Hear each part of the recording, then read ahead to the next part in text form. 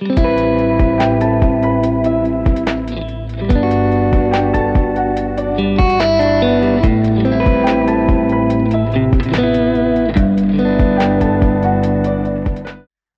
everyone, welcome back to another episode of Your Dose, a podcast where we speak to individuals with lived mental health experiences to help people feel less alone and more connected.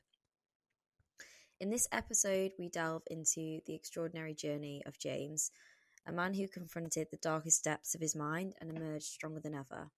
At the age of 26, James faced a breakup that caused sleepless nights and crippling stress. Due to his high level of stress and lack of sleep, James developed psychosis, where he dealt with hallucinations and delusions. James believed that the TV and radio held cryptic messages meant just for him, and he was convinced he could manipulate the weather. His life spiraled into chaos, leading to being hospitalized, but ultimately receiving the intervention and treatment that he desperately needed. James has not only reclaimed his life, but also found love and happiness in his recent marriage. James has transformed his experience into a powerful narrative, writing his first book to hopefully inspire and uplift others who face similar challenges. Thank you so much for being here and listening to the podcast today. I hope you enjoy it. Hi everyone, welcome back to another episode of Your Dose. Today we are speaking with James. Hello James. Hi, you right?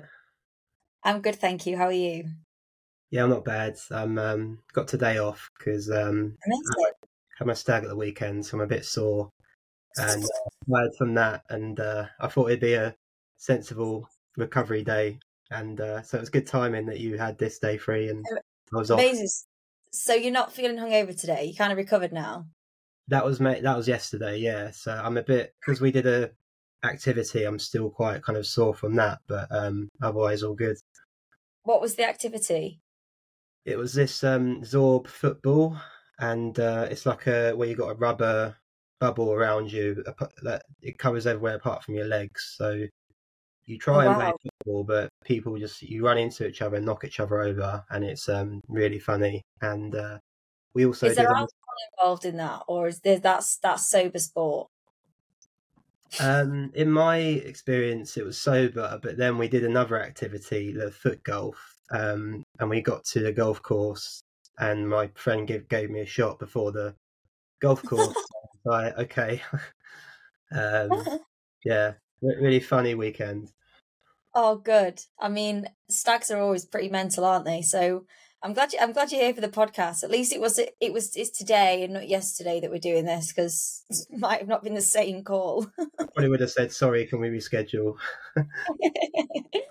Oh, amazing. Well, just to learn a little bit more about you as a person before we go into the mental health journey. So you're, I can tell, based in the UK. Whereabouts? In Watford. It's like near London in Hertfordshire.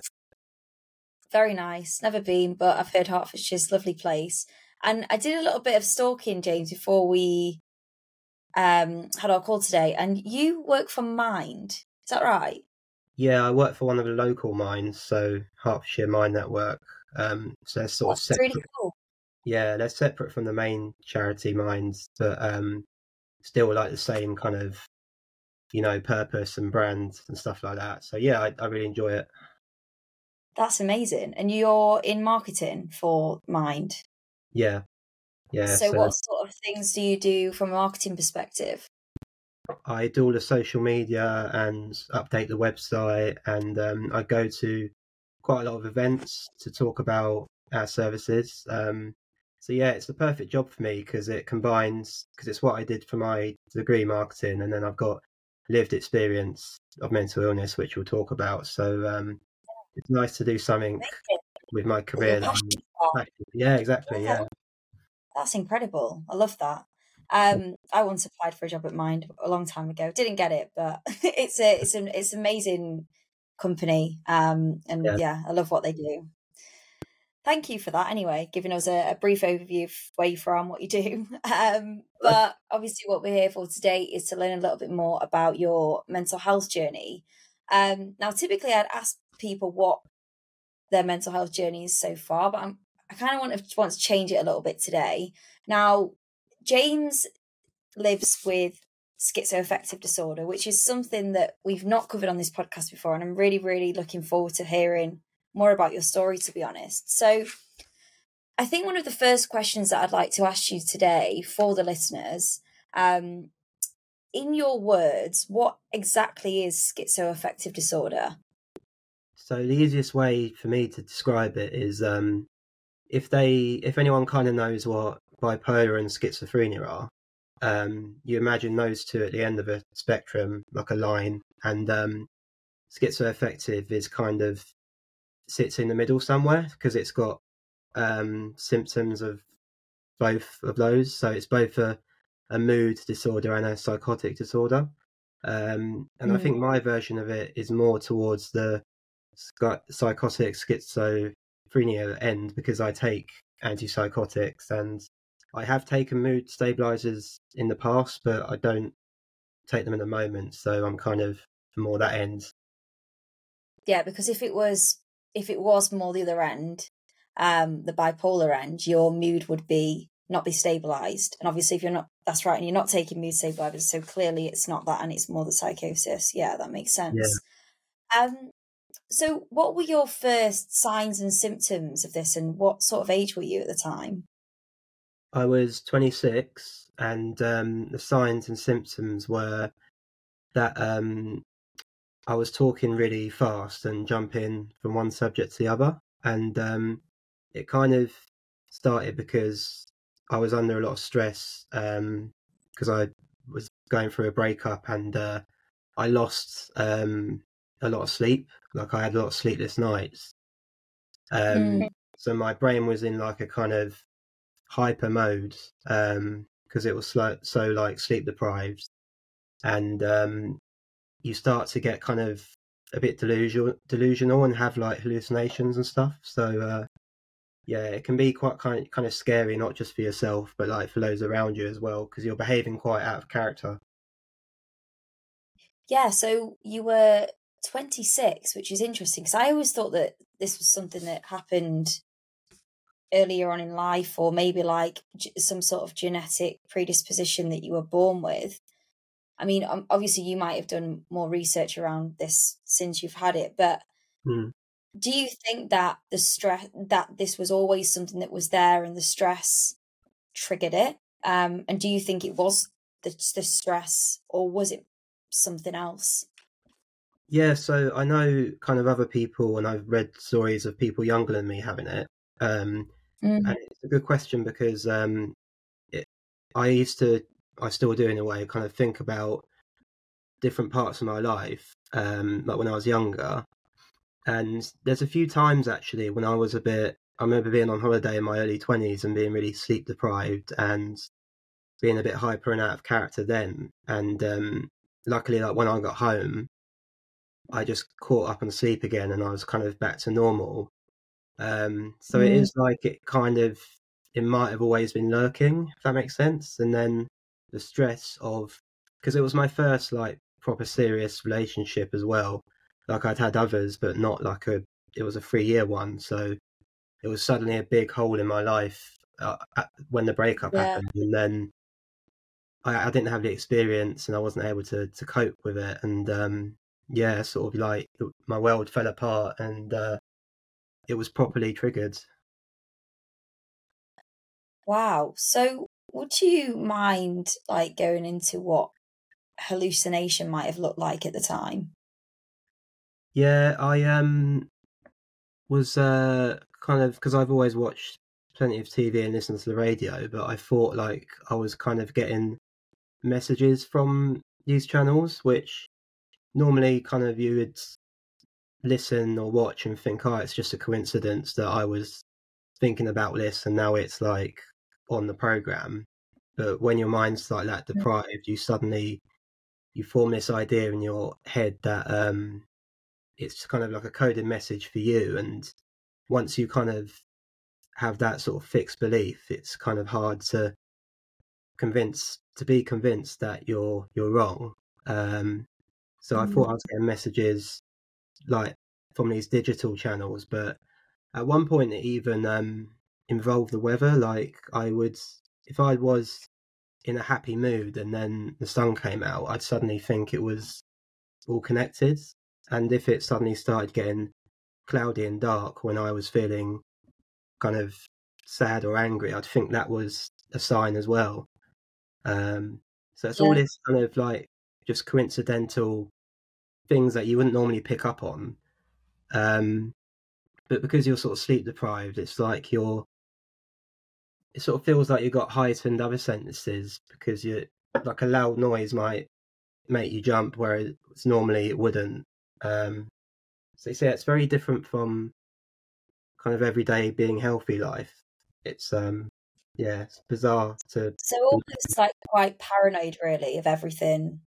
Like yeah, that's those text messages is like almost like a sense of paranoia in a way, isn't it? That people are like listening in, watching you. Was it that sort of yeah. thing? So I know that, yeah.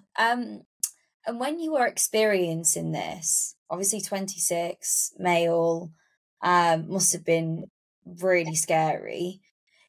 Did you tell people at the time what was going on? Um, I didn't really. I kind of people noticed from my behaviour, and then kind of like my family, and said that I am acting strangely and I'm not well. And Mm. unfortunately, back then I was also kind of in denial.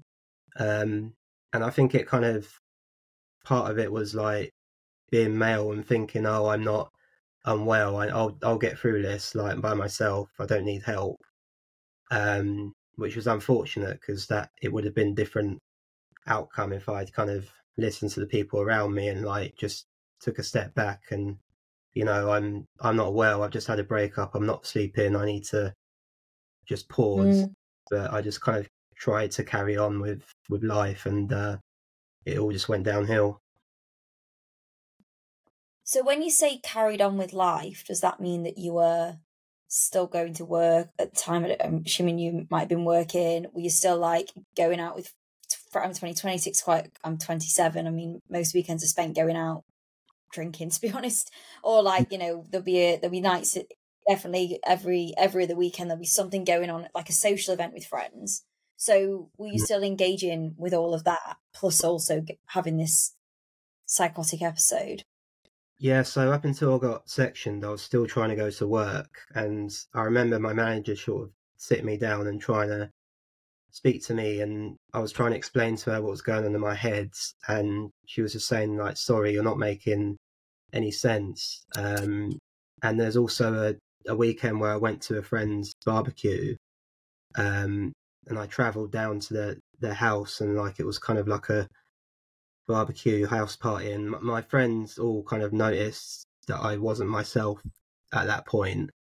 Um, Mm. I was trying to kind of just do things that I was doing before I was unwell, but I wasn't equipped. Like I wasn't. I was drained. I had such a drained battery. Like my mind was really broken, and I was kind of trying to carry on regardless of that. And when you say that's quite interesting, because I've heard of this before when people are going through like a psychotic episode when they just they're so you because they don't make sense with what they're saying, but you thought you made sense, but when it Mm. came out of your mouth, it wasn't. It was like jumbled words. Is that Yeah, it's what you like mean? your thoughts are really kind of intrusive and like racing thoughts, and you're trying to speak, but like you can't keep up with your mind, and that's where like the sort of jumping one subject to the other kind of comes in. Um, it's like you're just talking, talking, talking, not like pausing to take a breath, and it's also like you've got no filter, so you keep like saying things, and you don't really hold back and think, should I share this? And it No, just sort of comes out in like a words jumble. I mean, I've been there's been times in my life, and I bet that some of the listeners where you're really tired, and all of a sudden just something really random comes out, and you don't like, why did I just say that? And I guess that's what yours would have been like, but all the time. Like you'll have just said, like I can't think of an example, but sometimes I'll be really tired, and I say something, and it just makes zero sense. But did you think that you were making sense? Yeah, it's thinking back now, it's hard to kind of for me to believe that I thought I was making sense back then. Um, it's Yeah. hard. It's hard to explain. You're just in your own mind. You're sort of so sure of yourself and maybe a bit overconfident. And it wasn't till I started taking medication and receiving the help that I had that kind of hindsight and realised that what the hell was I doing? Kind of thought. Yeah. I mean, I'm really interested to hear about your experience being sectioned, but before that, I wanted to ask you about the physical effects of this. Like, I mean, what happened physically during this period? Do you mean like kind of what I was up to, kind of thing? So, in terms of your body, like, did your body start to be affected by what was going on at this time? Obviously, you're sleep deprived, but like, were you eating the same, or were those sorts of things being affected? Um, I think it was just like my decision making was just different. Like I was spending quite a Mm. bit of money and like buying things online that I didn't need. Um, Yeah. but I guess a lot of people call it invisible illness because I think someone who came across me who didn't know me probably wouldn't necessarily realize that I wasn't well. It's like Mm. when people know you and know what you're like, because I'm not normally quite introvert and I can be quite quiet and shy. Um, Yeah. I was very loud and talkative and hyper, so it's kind of like they'll stop and be like, "Why is he suddenly different?" Why all of this crazy? Yeah. Anyone Yeah. else would think, "Oh, he's just a And very bubbly kind of guy." that's really interesting. And so obviously this was at the age of 26. Was it within your 26th year that you got sectioned, or how long was it going on for until that happened? Mm. Yeah, I get quite reflective this time of year in September because I was sectioned in September 2016, so I think I just turned Wow. 26 in July of that year. So yeah, I was very much in that like mid-20s part of my life. And how did you end up getting sectioned? So when I first was displaying the kind of warning signs, Mum took me to my GP, and unfortunately they said they were going to get me help from the mental health team, but there was like a 2 week wait, and my mum was kind of effectively told like um, her and my dad and everyone needed to sort of like look after me and kind of contain me until they could see me. But then within that 2 weeks, I just got progressively worse, and Mum ended up taking me to uh, A&E. In fact, I got taken. She called the ambulance to our house because I was starting to worry her that much, and the ambulance took me to A&E, and that's where they assessed me at Watford Hospital, and then I was taken from the hospital to the ward in a taxi, like quite late at night. Um, and this is fine if you don't want to answer this question, but what was it exactly that you were doing at that point that your mum decided? I mean, it must have been pretty serious if your mum decided to call the ambulance. Yeah, so I had this paranoia that my brother had been monitoring me, and then it sort of turns that he might want to like harm me and kind of through like because he's always either gaming or like on his iPad a lot, and I thought like he might be tracking me on these devices, and he wanted to sort of make my life hell, which was it's such a scary kind of thing to think back because he's like the last person. Like we've got a great sibling relationship now, and before I got ill, um, so I thought so he had kind of had to stay in a separate room at one point because Mum didn't want like me seeing him to set me off, Mm. and I thought other people were like watching me, and I was in my bedroom and I was like throwing things out the bedroom window, hoping someone from the public would like notice this like strange behavior and like get me Wow. help. Yeah, which is very bizarre. I mean, that's just a huge cry for help, isn't it? And it's such a shame that, I mean, I had a similar thing with, and so many people that come on this podcast have the similar thing where you actually go to get help and you have the courage to go and speak up, and no one can see you because there's a waiting list or for whatever reason. And it's crazy how in that period between them saying no and turning you away that you can just decline. And I wonder if it is kind of linked to the fact that you have been ignored. And it's like, how obviously for you it's something that you can't control, but is it something where it's like, how else can I prove that I'm not well and I need to get some support? And is that why you decline so rapidly as well? But in terms of your experience being sectioned, what I mean, I've worked on psychiatric wards before, and I've worked with some drug-induced psychosis patients. Mm. And I mean, what was your experience like?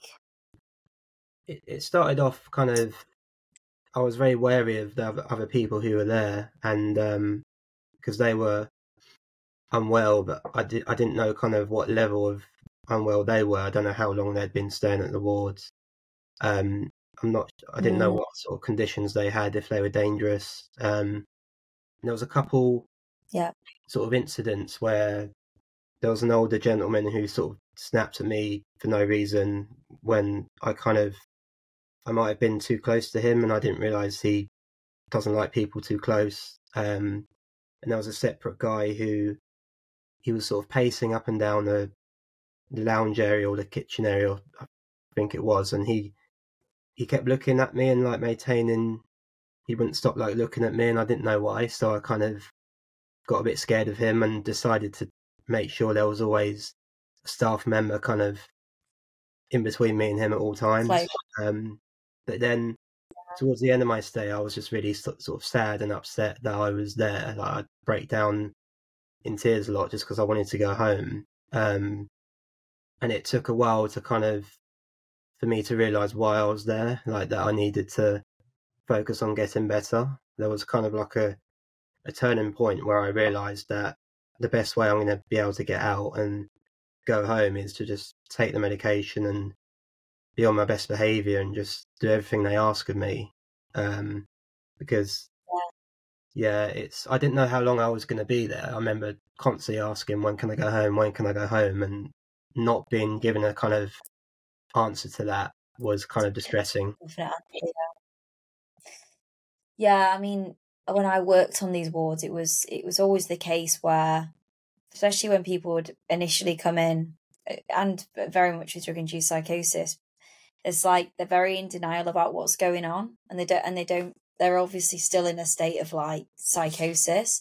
And I don't think it's probably when the medication started to kick in and everything else that you started to like feel a little bit more normal. But I mean, they are they're difficult places to be in. And obviously, especially when you're kind of surrounded by people who are also unwell, and then you can quite easily fall into patterns of behavior with those unwell people. So it's very difficult from an outsider looking in and working in those places. I mean, to be able to try and get better because there's so much going on around you that's very much out of your control as well. Yeah. But how long were you in the psychiatric ward for? 4 weeks was my initial kind of section. It's funny though, because having said everything we've talked about, they're not horrible places. Like they're full of like really good staff, and the facilities are usually really good as well. Like you get Yeah. your own room, and I think Yeah. I had like an ensuite at one point, and the food's fine, and it's just because of your illness that they seem like the worst places in the world, but it was very like necessary to start my recovery. Yeah. And it amazes me how because it was the longest 4 weeks of my life. But as you probably know from working there, some people are there for months, and I just can't imagine. Never get out. Yeah. Yeah. I mean, there's people who will probably be in the system potentially forever and not get out. So it's amazing that you managed to recover and get out of there. Because I mean, months and months in there, it can be really, really difficult on your mental health. But I mean, weird question, but did you make any like connections in there? Like any Towards the end, friendships? I know that 4 weeks is not a long time, but yeah.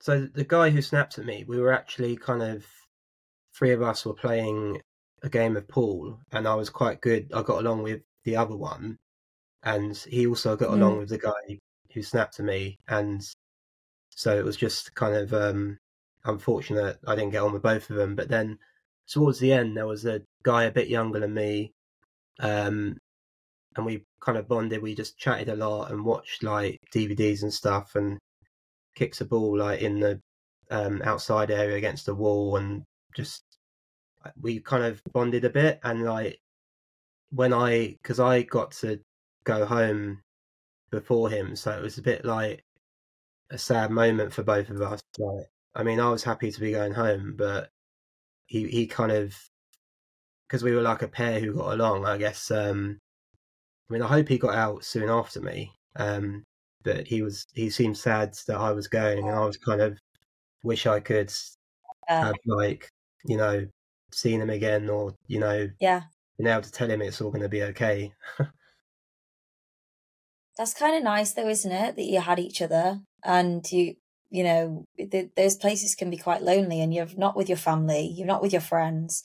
I don't know if you had Yeah. your access to your mobile phone. I know sometimes that's limited as well. So Mm. it's it can be a really lonely place. But once you left the ward, did you go straight back home, or was there anywhere in between?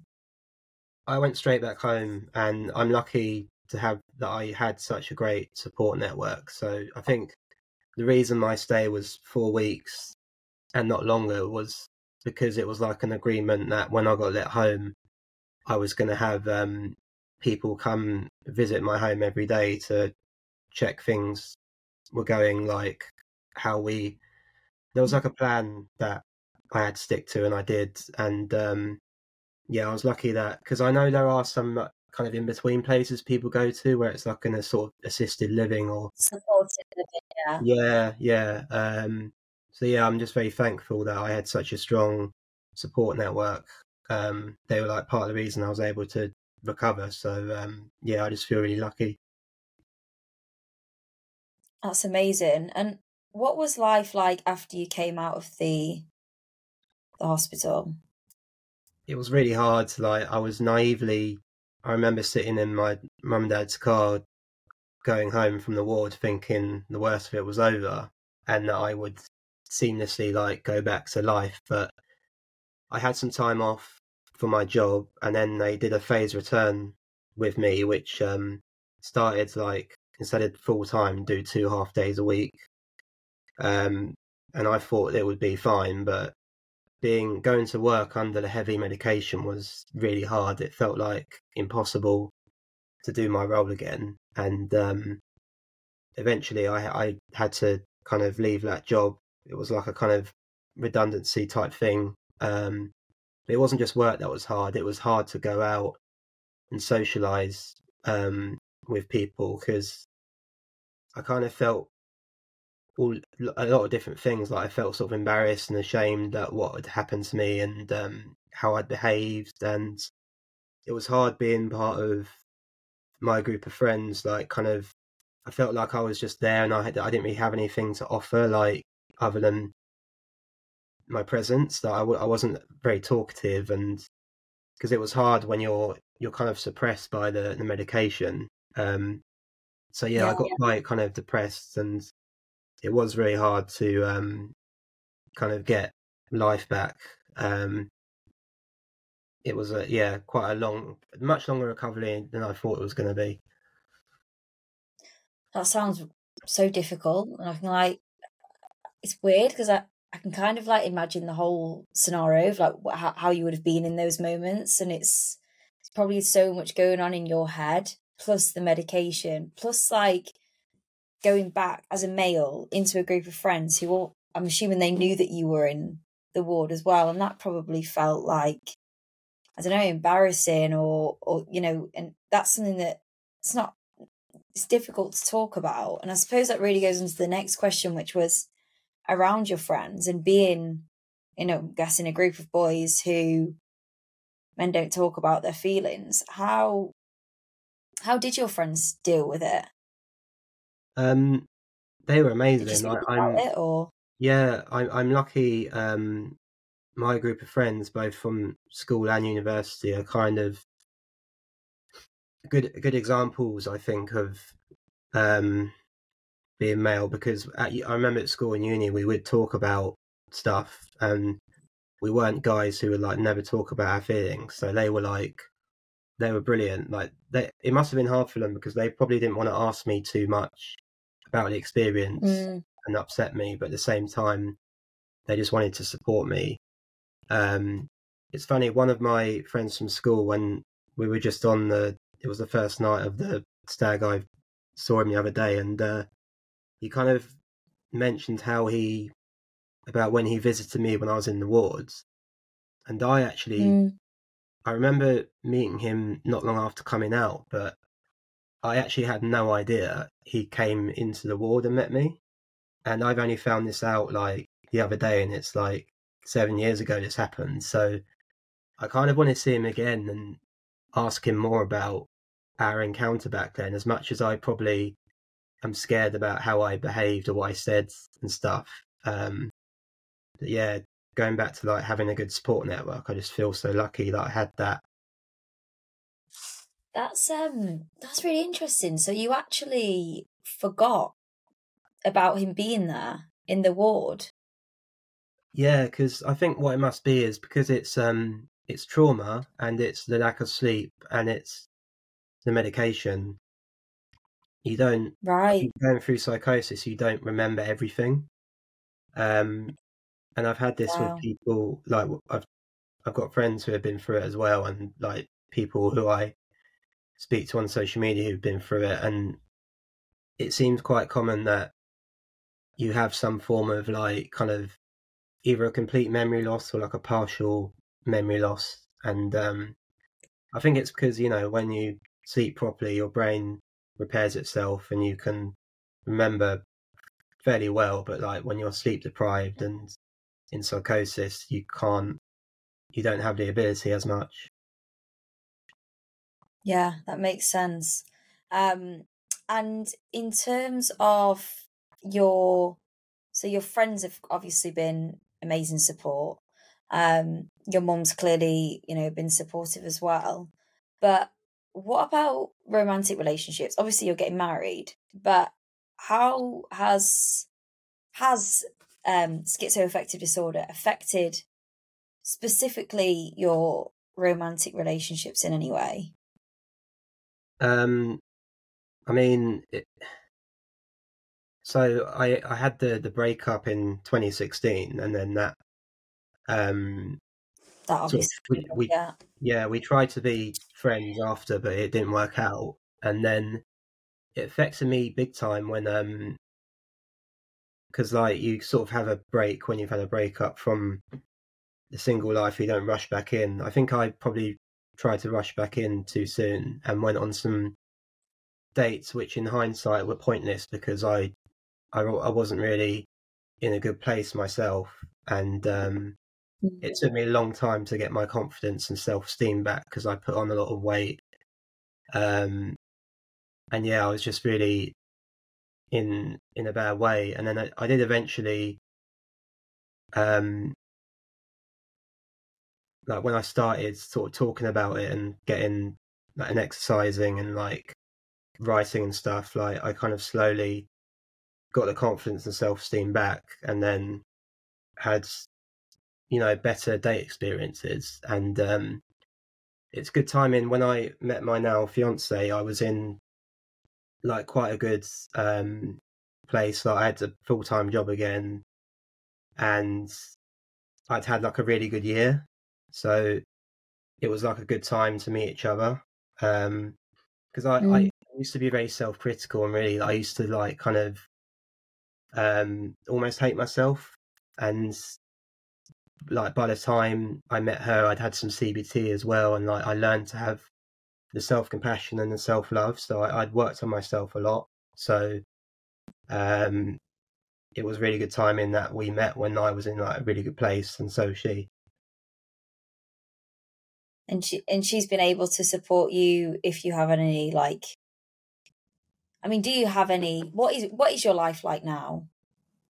It's How does disorder affect you today, for example?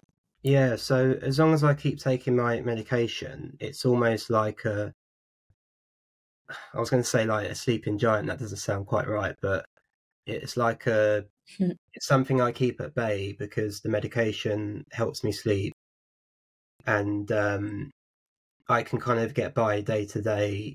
Like I can have a job and I can do these everyday things the medication is just such a important like foundation for me. It's like a platform for me to be able to do things.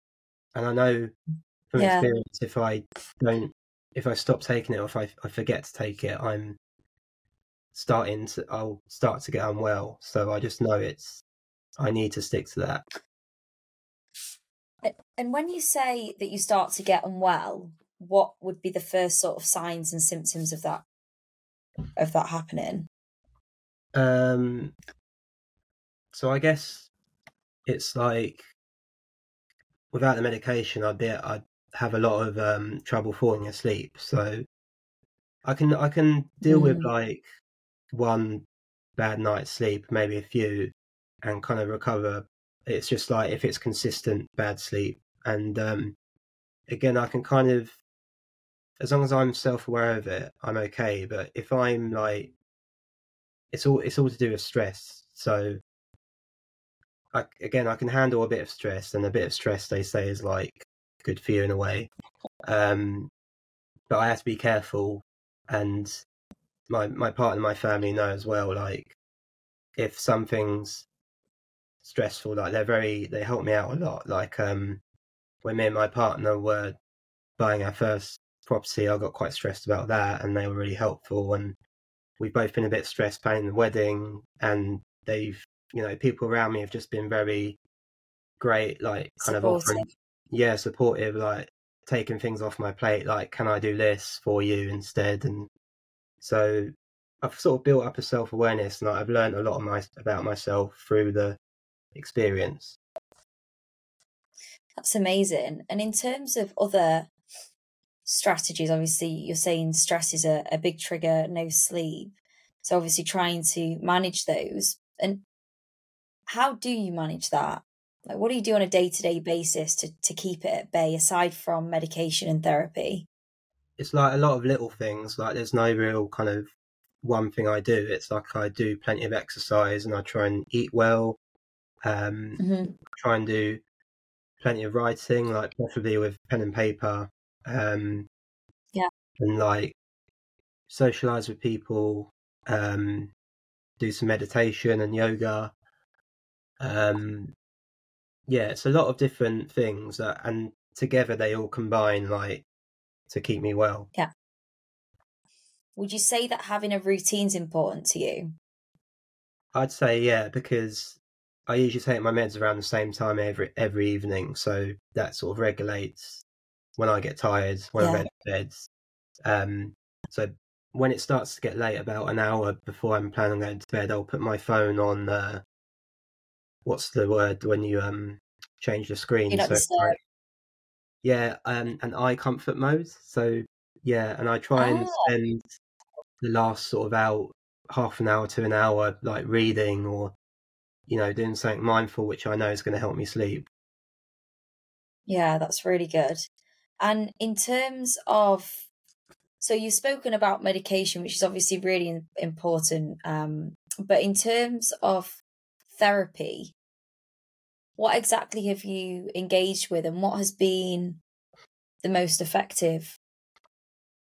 The most effective was when I had CBT through the NHS. Like I've also had counselling and relationship counselling, but my best experience is the CBT I had, and I think it was because I feel lucky to have been matched with the person who was giving me the therapy every week, because we kind of really clicked, and Yeah, she just was really good at kind of asking me questions which were gonna kind of make me question why my mind was like, why I was doing things which weren't helping me. Like I was trying to avoid stress a lot rather than kind of gradually kind of trying to embrace it. And like I was trying to and I was like, quite negative and quite critical. So it was like understanding why. And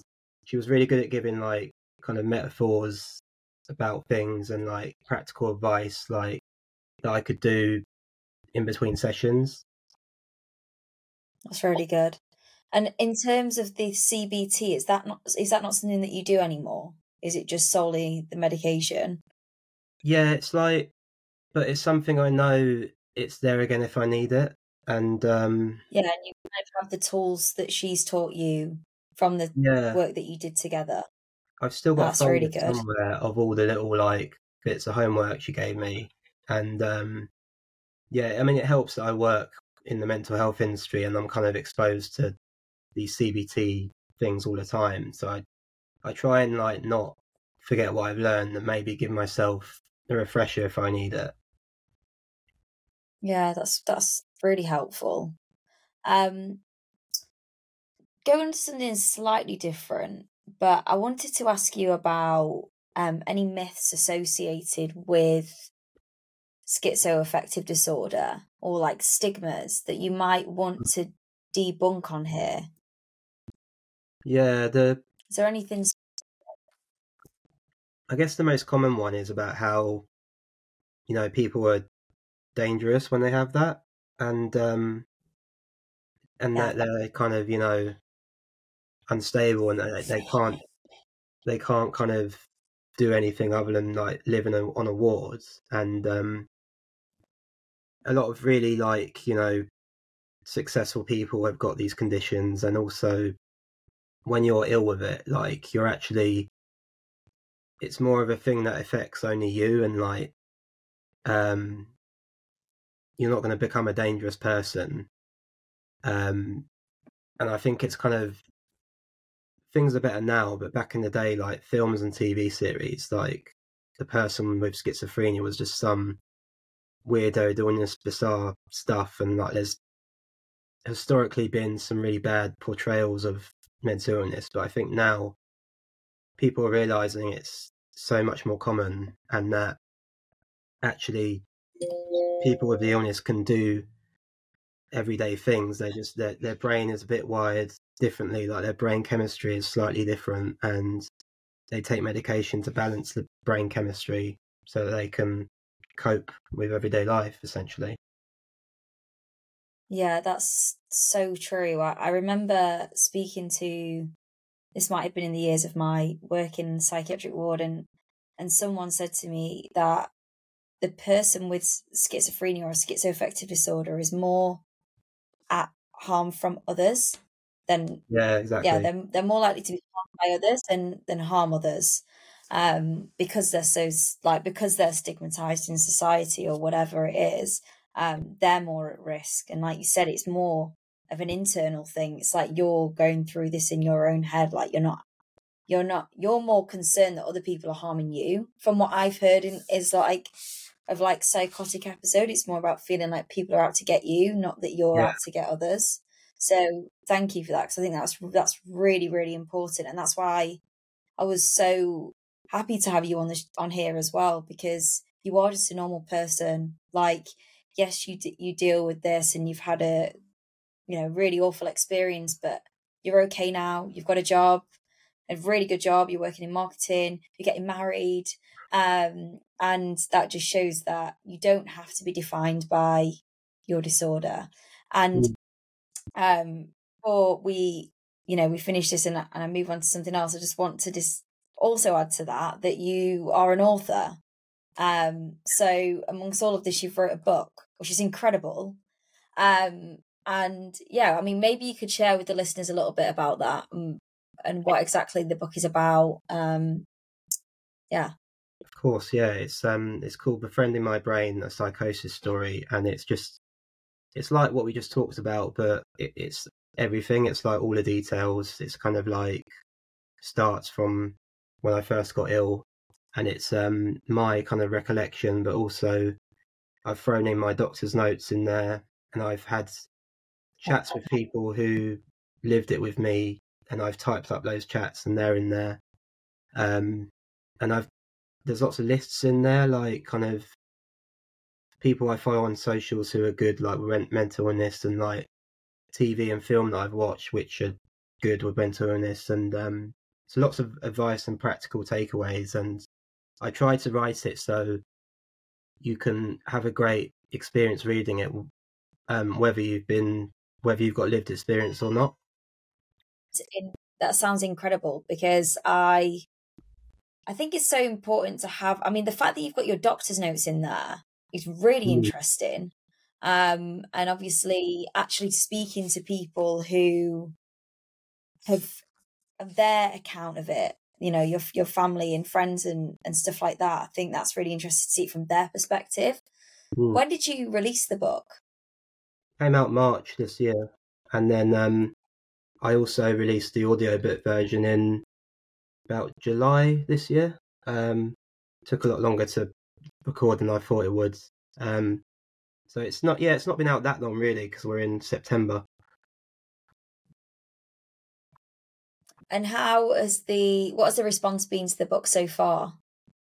Yeah, it's had lots of lovely reviews from people on Amazon and places like that, which really do like warm my heart, because you do get that kind of imposter syndrome that is it actually any good, and you don't believe people because if people say it's good that know you think, oh, you're biased. But then when the reviews came in from like people who don't know me, that was like really significant, and you start to believe in your own writing and stuff. So yeah, I'm delighted with what people are saying, and it seems to be doing what I set out to do, which is kind of help other people. So that's like the most important thing. So it's really nice to have done that.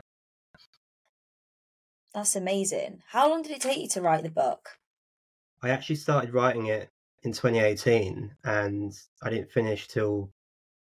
submit it till last year, and it was like a side project with no deadline. It was quite nice, so I just dipped in and out whenever I was able to. I might have had like an intense few days writing it, and then I might have left it alone for a few months. It was just a little project, which was nice.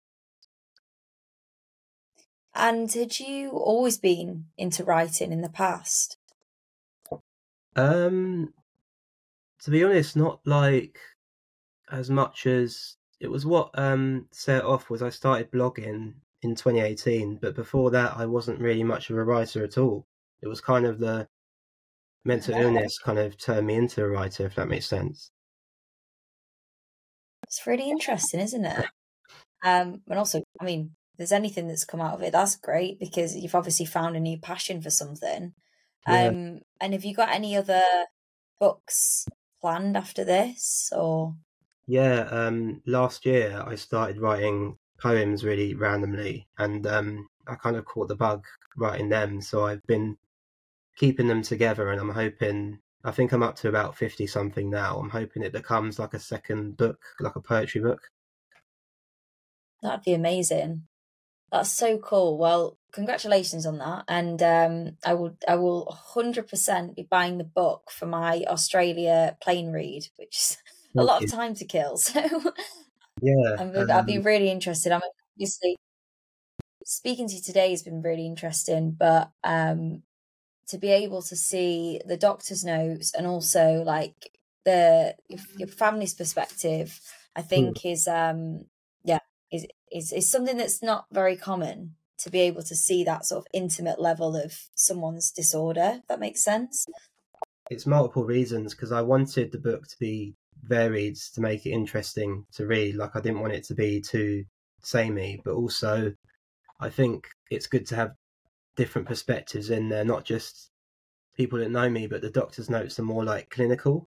So you've got like a kind of real story, and then you've got like a really kind of more expert view.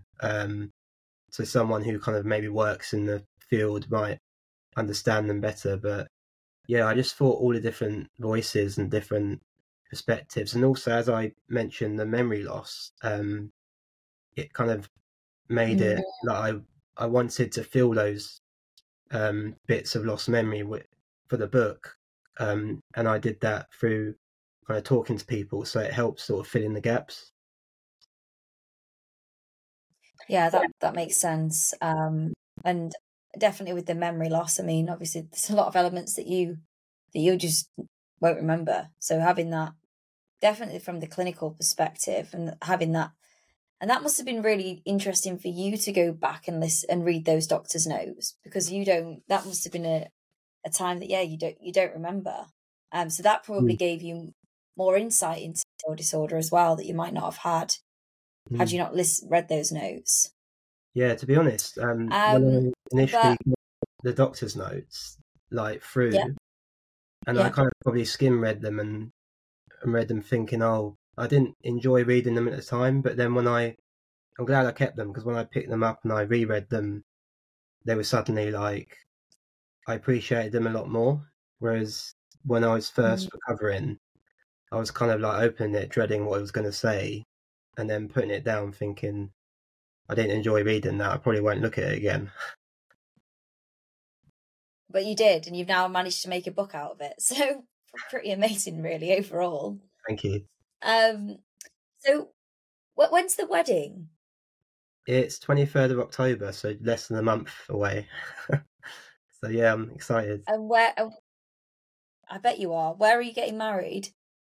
It's a hotel in Watford, so it's quite good because the ceremony and the reception are going to be in the same place, and it's somewhere for guests to stay, and it's like local to both families. So yeah, I'm really looking forward to it. It's going to be a really special day. And I think, isn't it interesting that there was probably a moment in your life when you're in that ward, and you know, the thought of being married to you was probably like not even in, like, that wouldn't have even been possible at the time. Like, you would have probably been like, there probably would element of you, but like, will I ever be able to live life normally again? And Massively, surely, yeah. I mean, yeah. And here you are getting married in October. It's amazing. I try and like kind of have that.